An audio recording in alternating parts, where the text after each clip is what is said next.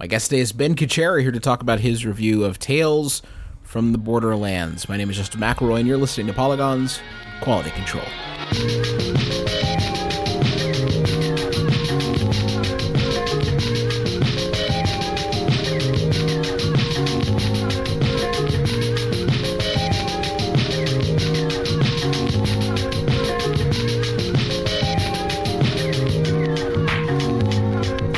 Ben, thank you so much for joining us here on your premiere episode of Quality Control. I've done an episode of Quality Control before. What was it? We did Skylanders. That's right. We talked toys and fun games with children. A lot of good memories that just came flooding back. For that, I'm grateful to you.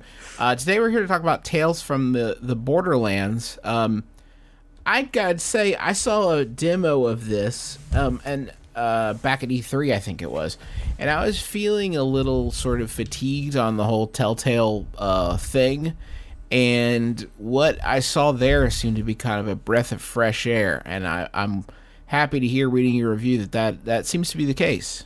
Yeah, I really get the sense that they had a lot of fun with this, especially after going from The Walking Dead and Fables, which are two really dark, gritty noir, anyone can die at any moment type of thing. And this is way more lighthearted, way more fun, still incredibly violent because it's the world of Borderlands. But it's such a great change of pace for that style of game, and I think it's really refreshing. Have you played a lot of recent Telltale releases? What was sort of your were you experiencing any of that burnout leading into this? I don't think so. I really like what Telltale does in a lot of ways. You give them a few hours and they tell you, you get a self-contained episode of these stories. And I really like the world of Fables, and I'm a big Walking Dead fan. So I was scared it was going to be more of that kind of dour feeling. Once I kind of got a swing of how funny it's going to be, that really pulled me into it very quickly.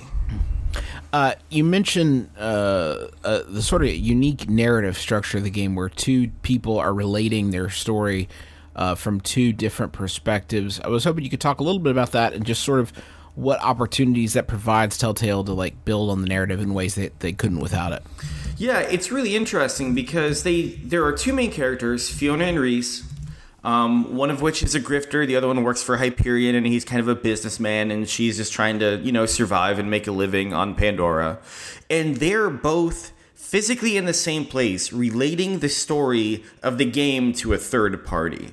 And I think kind of the less I say about this, the better, because so much fun of these games is kind of discovering how the story works. But it does that neat thing that since someone is telling the story, it gets rid of the idea that you're experiencing it as it happens. So someone can do something goofy, or you see something that's a blatant lie and the other character will call them on it and then it'll be adjusted. You can play the same scene from multiple points of view. When the view shifts, it's all locked in. It's still a very linear game outside of the story choices. But it plays with you a ton in terms of how the story unfolds and kind of what your expectations are.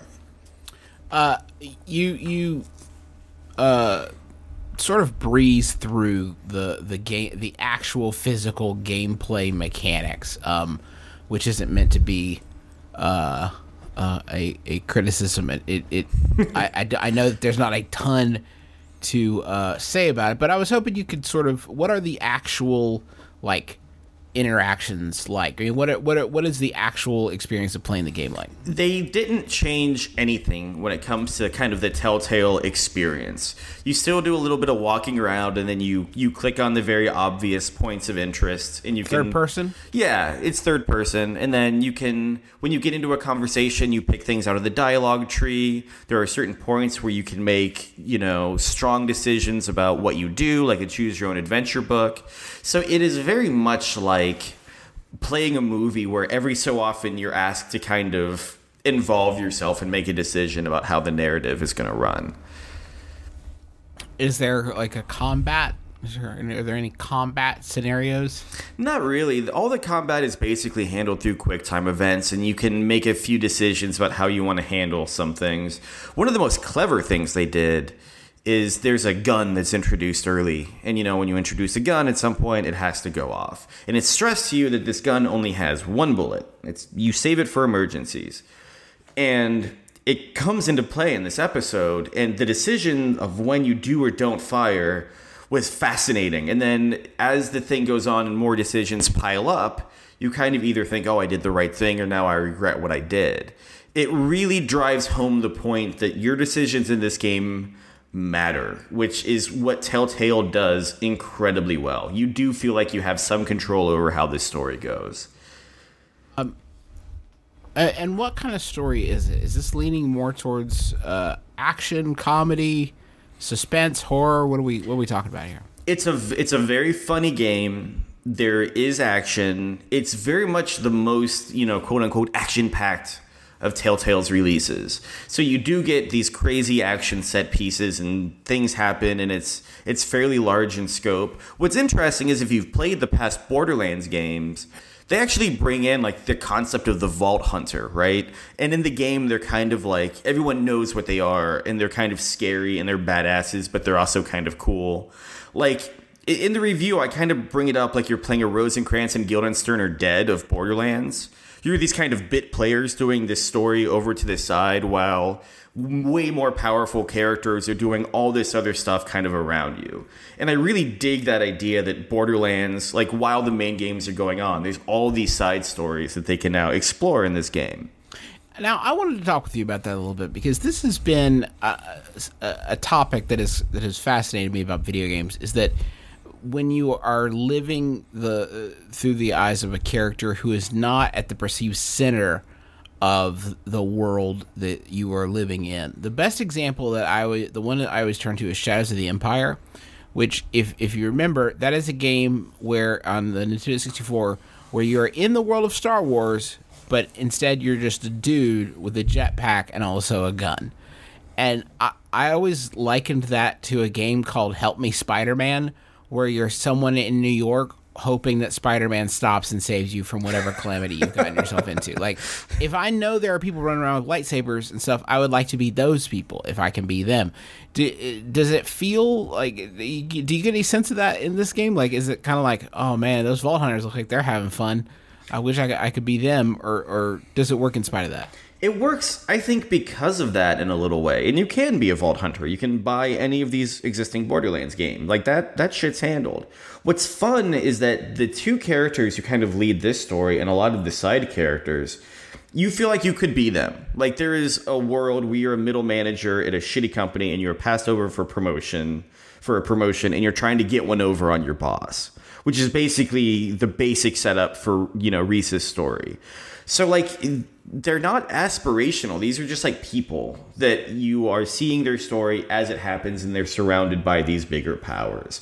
And I think sometimes it's really fun to take a step back and, like, step into the life of someone who you could potentially be in another life or in another dimension or on another planet or something. I think that's part of the fun of it. And the characters will even, like, fawn over a Vault Hunter a little bit. Like, man, you're just cool. You look like you're having a great time. And that kind of awareness of what it's doing is, there's so many great little pieces of dialogue in here that pull you in and make you laugh, and kind of they wink at the player. And that's so hard to do without it being cloying or precious. I think they nailed the tone very, very well.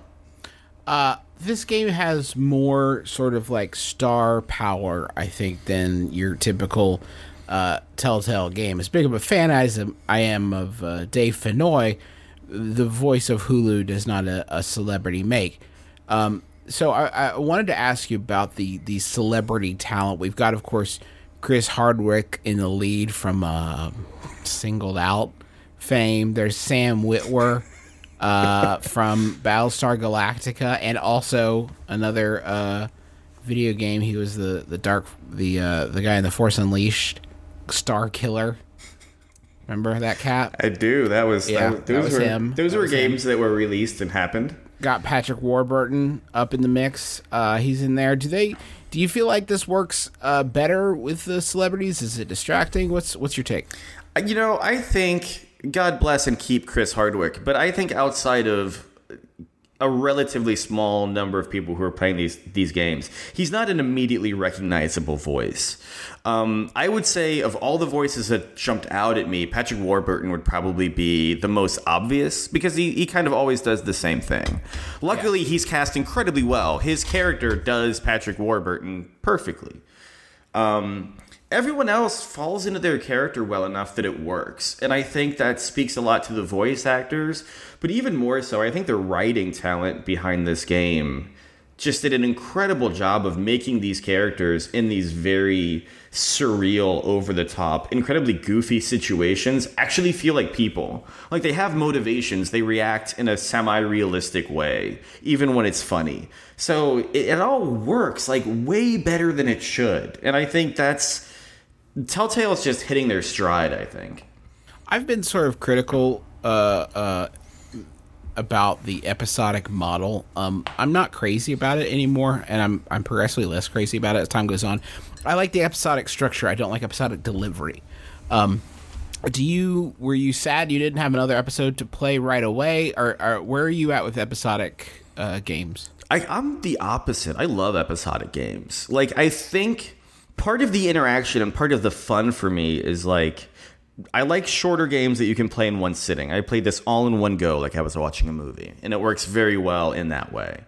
But then it's like, it's neat because there's a reveal at the end and there's plot twists and fun things happen.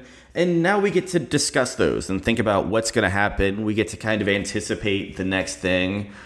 It's the same way that, you know, when Game of Thrones happens, if you're watching it live, you get that fun water cooler conversation the next day. And I feel like we get that from Telltale games online and on Twitter and stuff. Hopefully everyone keeps the spoilers back.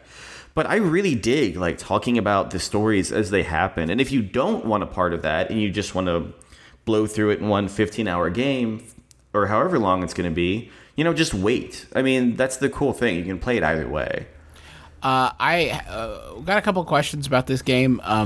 Both were sort of the same questions, so I'm combining them. They're from Brian and also Sverrir from Iceland. Sorry, Sverrir. I tried my best.